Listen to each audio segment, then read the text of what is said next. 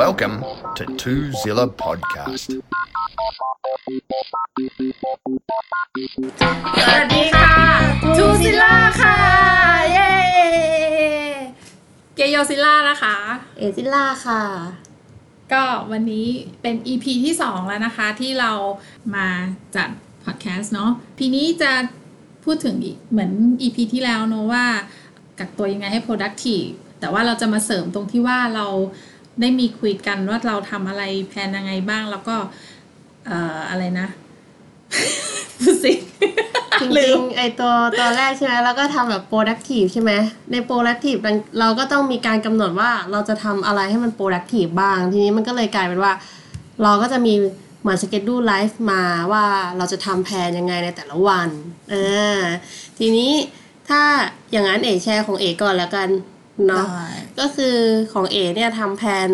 ค่อนข้างที่จะจริงจังและซีเรียสถ้าสำหรับคนที่ไม่เคยมีแผนนะมันจะมองว่าเป็นแบบนั้นไม่เคยมีแผนมาก่อนใช่ไหมใช่แต่ถ้าเกิดว่าอย่างเอ๋เนี่ยทำมาได้สักพักแล้วแต่ว่าเพิ่งมาลงระบุตามเวลาตั้งแต่ตื่นมาจนยันกระทั่งตอนนอนอย่างเงี้ยเลยชัดเจนก็คือเมื่อแบบประมาณช่วงที่กักตัวเนี่ยแหละทีนี้แผนของเอ๋เนี่ยก็คือเอ๋จะทำทั้งหมด7วันอยู่แล้วก็จะแบ่งเป็นทำทีละ2อาทิตย์แผนตารางตัวเองทีละ2อาทิตย์อันเนี้ยที่ทำเป็นทีละ2อาทิตย์เพราะว่ามันยังพอแบบระยะสั้นและยังพอที่จะ manage ได้และอีกอย่างนึงเอ๋จะต้องดูในเรื่องของปริมาณการกินและออกกำลังกายด้วยหมายความว่าทุกๆ2อาทิตย์เอ๋ก็จะเข้ามาเช็คตัวเองเช็คร่างกายเช็คน้ำหนักอะไรเงี้ยเพื่อจะได้รู้ว่าอาทิตย์ถัดไปเราควรจะกินเท่าไหร่ออกกำลังกายยังไงบ้างผลเป็นยังไงมันก็เลยก็คอร์สเขาเรียกอะไรสอดคล้องกันไปแบบนั้นทีนี้แผนเอเนี่ยของเอต้องตื่นตั้งแต่ตีห้า6 โมงเมื่อวานบอกตีห้าครึ่งแต่ไม่ตื่นเนี่ยคือจริงๆคือจริงตั้งปลุกไว้ตั้งแต่ตีห้าครึ่งเพราะว่าเป็นคนรู้ตัวว่าก็ไม่ตื่นก็เลยต้องตั้งไว้ก่อนก็เลยต้องตั้งไว้ก่อนนี่ก็เลยแพลนที่เราทำก็คือเราตื่น6 โมงก็คือรู้แล้วแหละว่าเป็นเวลาที่พอน่าจะตื่นได้แล้วพอตื่นปั๊บเนี่ยก็stretching แล้วก็นอนต่อ ไม่ก็แพลนก็จะ stretching แล้วเราก็โอเคเราจะทำทุกอย่างให้มัน assume ว่าในวันปกติจันทร์ถึงศุกร์เหมือนวันที่เราไปทำงานเลยหมายความว่าพอเรา stretching ปั๊บเราก็จะต้องไปอาบน้ำไปแต่งตัวเตรียมของไปทำงานอะไรอย่างเงี้ยเดินทางไปทำงานเท่าไหร่แล้วก็พร้อมสตาร์ททำงานเมื่อไหร่ซึ่งตารางเวลาที่เอฟิกไว้ตั้งแต่เช้าจดเย็นจดค่ำเนี่ย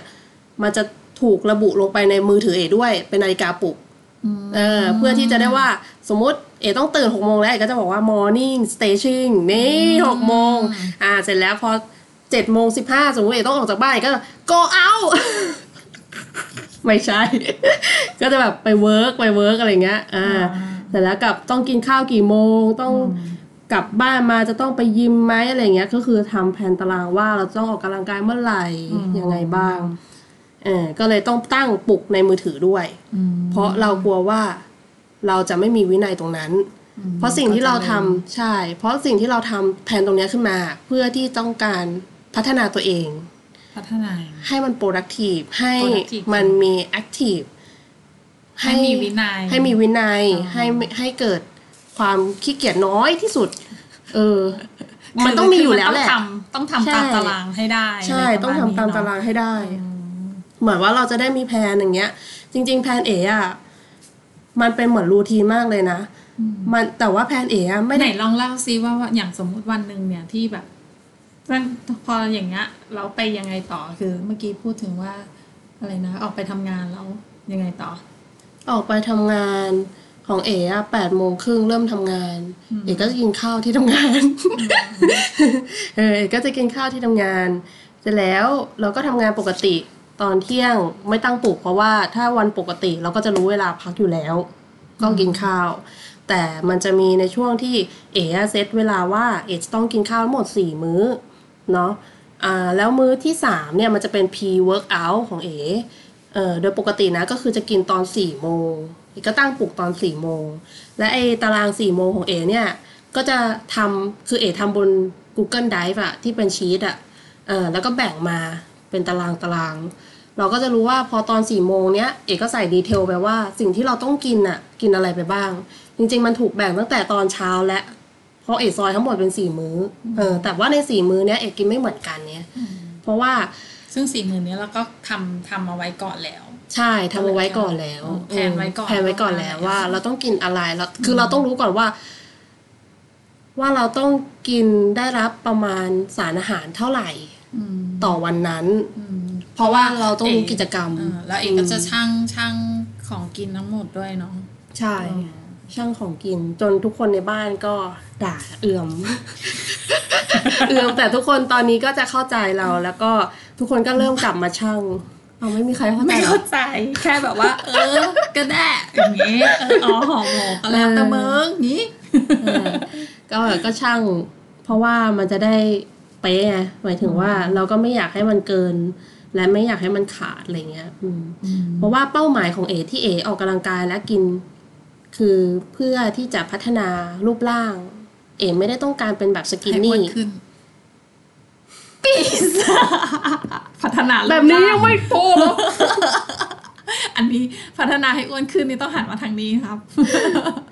เพราะว่าจริงๆต้องการให้มันเกิดcalorie deficit ก็คือตัวที่ inter ไม่มันคือขออีกรอบสิ calorie deficit ชัดๆสิ calorie deficit no เฮ้ยมันยังเหมือนเดิมเว้ย มันท่องมาดีไม่ใช่คือแบบว่า calorie deficit ก็คือเวลาที่เราต้องการจะไดเอทใช่ไหมมันก็ต้องเกิด calorie in calorie out ที่มันไม่เท่ากันบางทีเนี่ยถ้าเราต้องการไดเอทมันอาจจะไม่ได้หมายความว่าเราจะกินน้อยอย่างเดียวมันอาจจะต้องบวกกับกิจกรรมที่เราทำมากขึ้นก็ได้เพราะว่าบางทีเอาเข้ามาแล้วเนี่ยแต่ถ้าเกิดว่าเราออกน้อยไปมันก็ไม่ดีเพราะว่าถ้ากินน้อยไปมันก็ทำให้ร่างกายเผาผลาญได้ต่ำอะไรเงี้ยคือมันก็ต้องดูเป็นเหมือนตาช่างบาลานซ์กันว่ามันเป็นแบบไหนฉะนั้นทุกวันเนี่ยเอกก็ต้องแพลนแล้วว่าอย่างถ้าเป็นวันจันทร์เอกจะเป็นวันพักที่ไม่ออกกำลังกายก็จะกินแค่ในปริมาณน้อยกว่าวันที่ออกกำลังกายแต่ถ้าวันไหนออกกำลังกายก่อนที่ออกกำลังกายก็จะกินเยอะหน่อยเพราะว่าออกกำลังกายที2 ชั่วโมงเวลาเราทำตารางเนี่ยเราก็จะรู้เลยว่าในแต่ละช็อตเนี่ยเราต้องใช้เวลากี่ชั่วโมงกี่นาที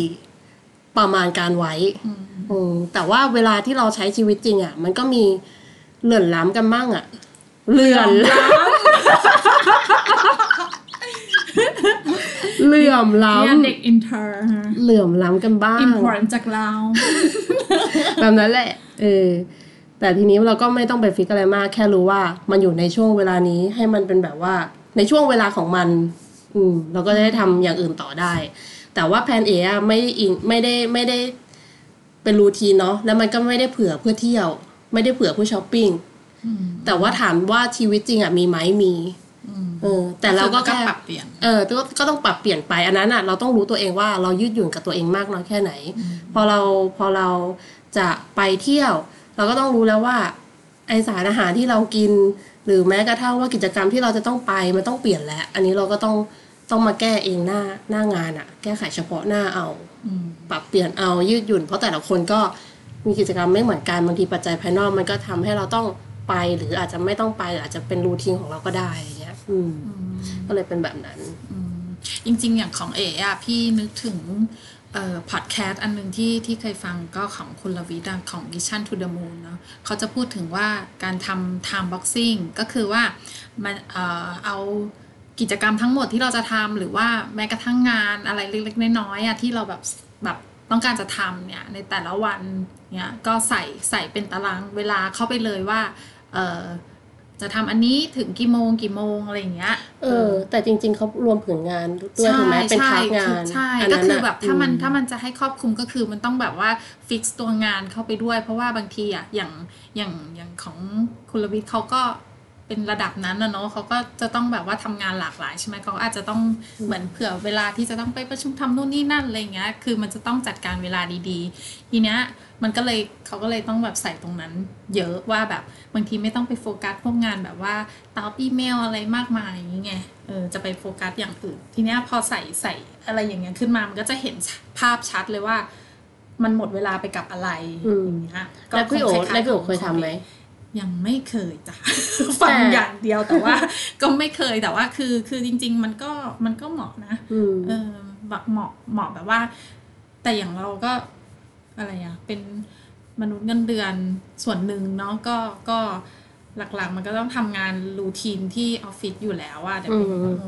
แต่พอหลังจากนั้นเราก็มาปรับใส่ตารางเวลาที่เป็นของเราจริงๆก็ได้ว่าอยากทำอะไรเนาะอยากออกกำลังกายอยากอ่านหนังสืออยากกินข้าวอยากคุยกับพ่อแม่อยากอะไรอย่างเงี้ยคือแล้วก็ทำตรงนั้นนะโฟกัสแต่ละงานตรงนั้นอะที่เราตั้งเวลาไว้อะให้มันดีมันก็จะได้แบบประโยชน์สูงสุดด้วยจะบอกว่าแผนของมันไม่ได้รวมในทาสของงานลงไปใช่ไหมแต่จะระลึกไว้ในใจแล้วเวลาที่เราทำงานอะเราจะมีแผนว่าสมมติตอนเช้าเรามาถึงที่ออฟฟิศเงี้ยเรากินข้าวเรากินกาแฟปั๊บเราจะต้องเหมือนจะต้องแบบมันจะเป็นรูทีนของเราอะนั่งเช็คเมลก่อนนะอะไรอย่างเงี้ยสักประมาณ 10 โมงโอเคค่อยโทรหาลูกค้านะมันเป็นช่วงจังหวะที่แบบเหมือนเรารู้อยู่แล้วทำอยู่แล้วมันจะเป็นแบบนั้นอย่างเงี้ยสมมติว่าวันไหนที่ต้องดูเอกสารสัญญาอย่างเงี้ยก็จะเป็น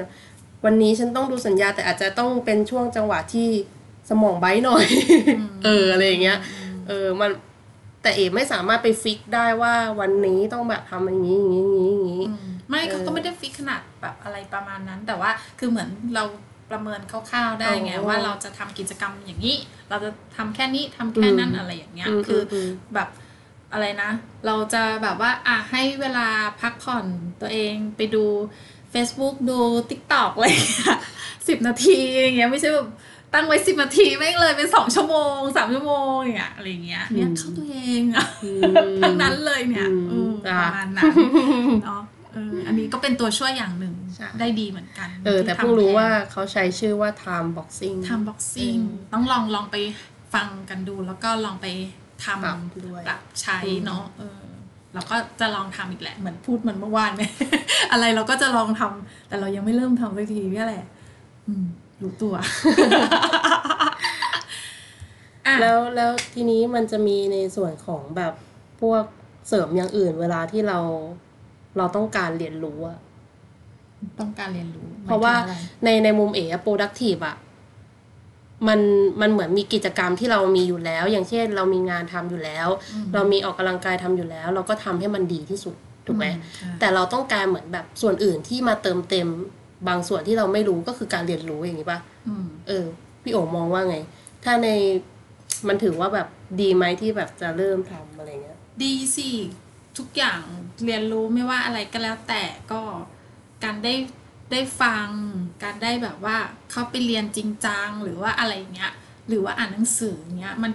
ก็เป็นการเรียนรู้ทุกอย่างแหละการเปิดรับสิ่งใหม่ๆไม่ว่าจะอะไรก็เรียนรู้หมดมันก็เป็นประสบการณ์อย่างหนึ่งด้วยเนาะที่แบบว่าเรียนรู้แล้วก็เอามาปรับใช้ได้อย่างเงี้ยแล้วก็อย่างพี่ที่แนะนำไปเมื่อวานอ่ะก็มีที่ว่าเรียนออนไลน์เนาะเป็นแบบว่ามีเซอร์มีอะไรด้วยมันจะจริงๆมันมีหลากหลายมากแบบเป็นหลายร้อยหลายเป็นพันเลยมั้งที่แบบว่าภาษาอังกฤษเหรอเรียนเซอร์อะไรใช่มันอันนี้สองเว็บเนี้ยที่พี่เข้าไปเนี่ยมันจะแบบว่าเป็นเรียนแบบภาษาอังกฤษเป็นหลักเนาะแต่ก็จะมีวิชาหลากหลายมากปรัชญาแบบอะไรอาร์ตอะไรเงี้ยภาษาแบบเยอะมากหรือว่าแบบพวก business หรืออะไรการ development พัฒนาตัวเองอะไรก็มีแต่ว่าก็ภาษาอังกฤษเราก็ไม่ค่อยแข็งแรงไง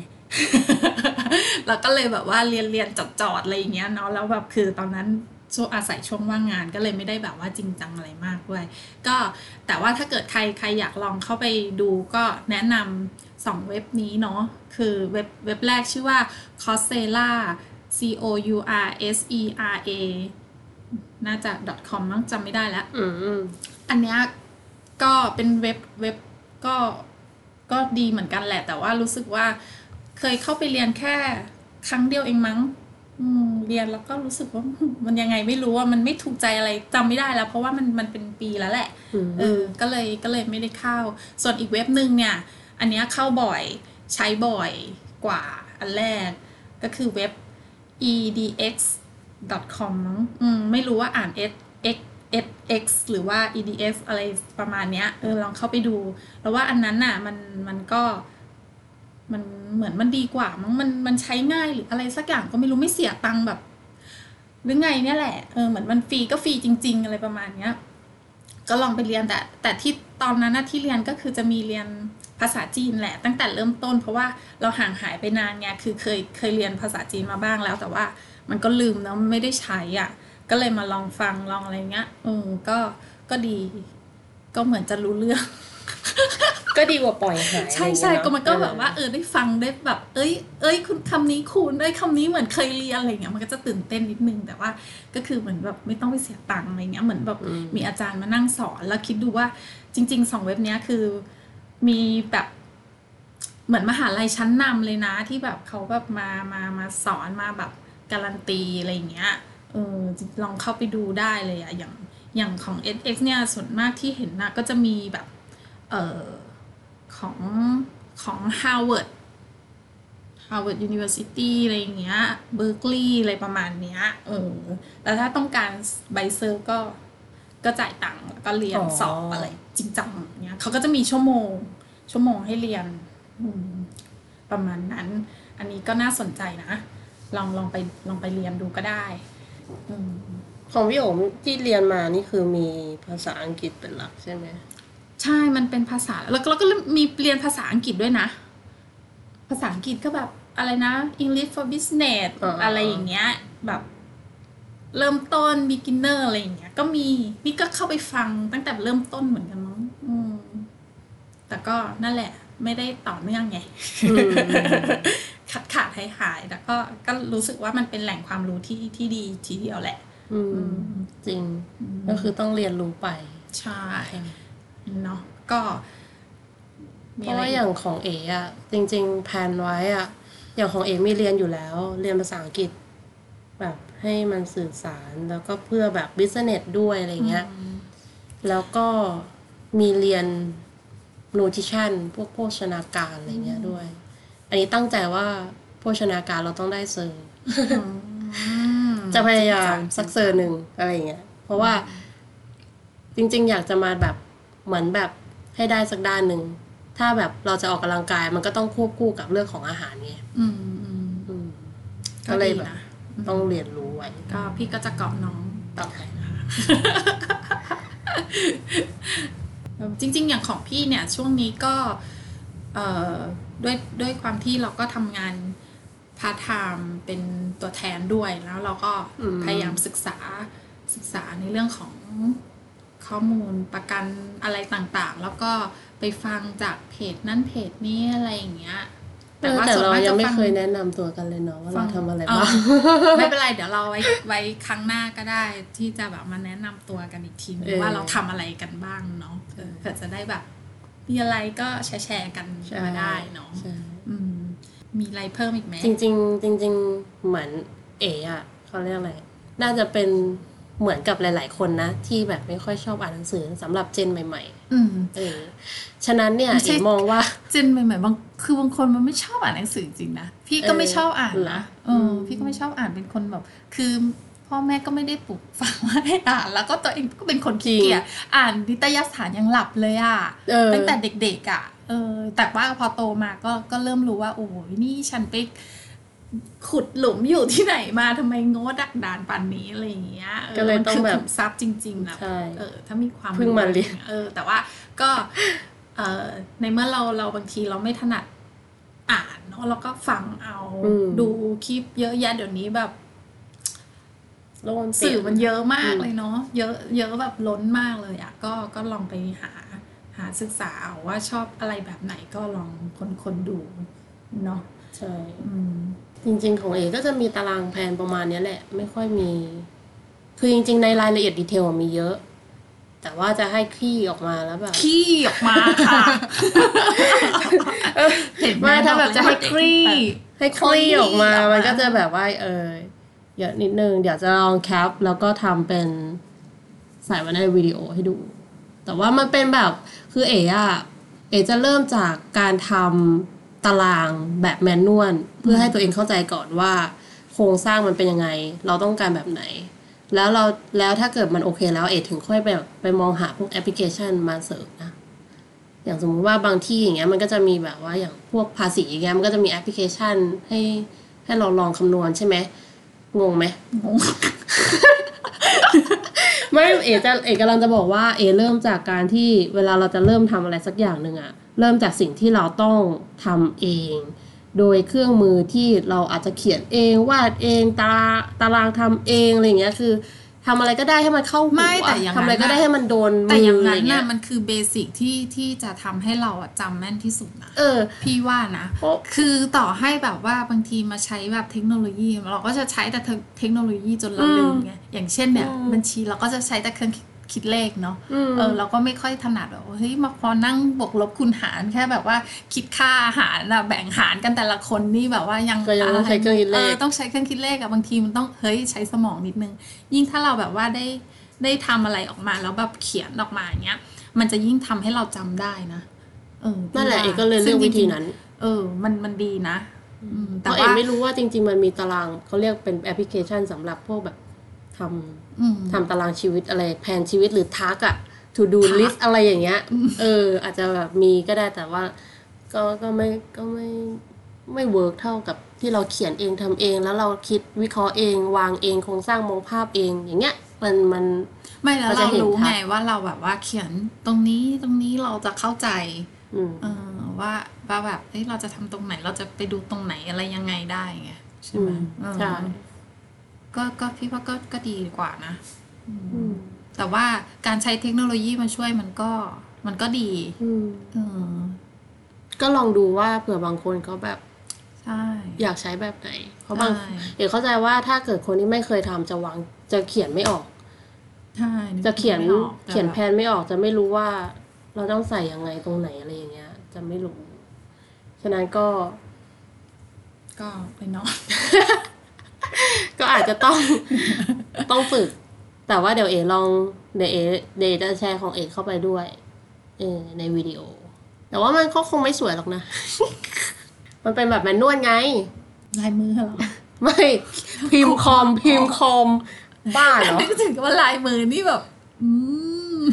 แต่ก่อนอะยิ่งกว่าหมออีกบอกเลย เหมือนเป็นหรือเปล่าไม่รู้นะมีใครเป็นไหมแบบประมาณว่าเราคิดไว้แล้วว่าเราต้องเขียนคำว่าเดี๋ยวไปตรงนี้แป๊บนึงนะแต่มืออะจะเขียนว่าเดี๋ยวแป๊บนึงนะมันเขียนไม่เต็มอะแต่สมองอะก็พูดไปแล้วว่าตามสมองอะค่ะ ไม่เต็มตามสมองอะไม่เห็นจะยากเลย ใช่ไหมล่ะไม่ใช่สมองดีเลิศก็ไม่ค่อยมีอะไรแล้วแหละก็เดี๋ยวอาจจะครั้งหน้าอาจจะเป็นเรื่องอื่นเนาะก็เดี๋ยวเราลองใครมีอะไรแนะนำก็บอกกันเข้ามาได้เนาะแล้วก็ติชมได้นะคะใช่แล้วเดี๋ยวพรุ่งนี้เรามาดูกันว่าเราจะมาคุยเรื่องอะไรกันโอเคงั้นก็บ๊ายบายนะคะบ๊ายบายสวัสดีค่ะ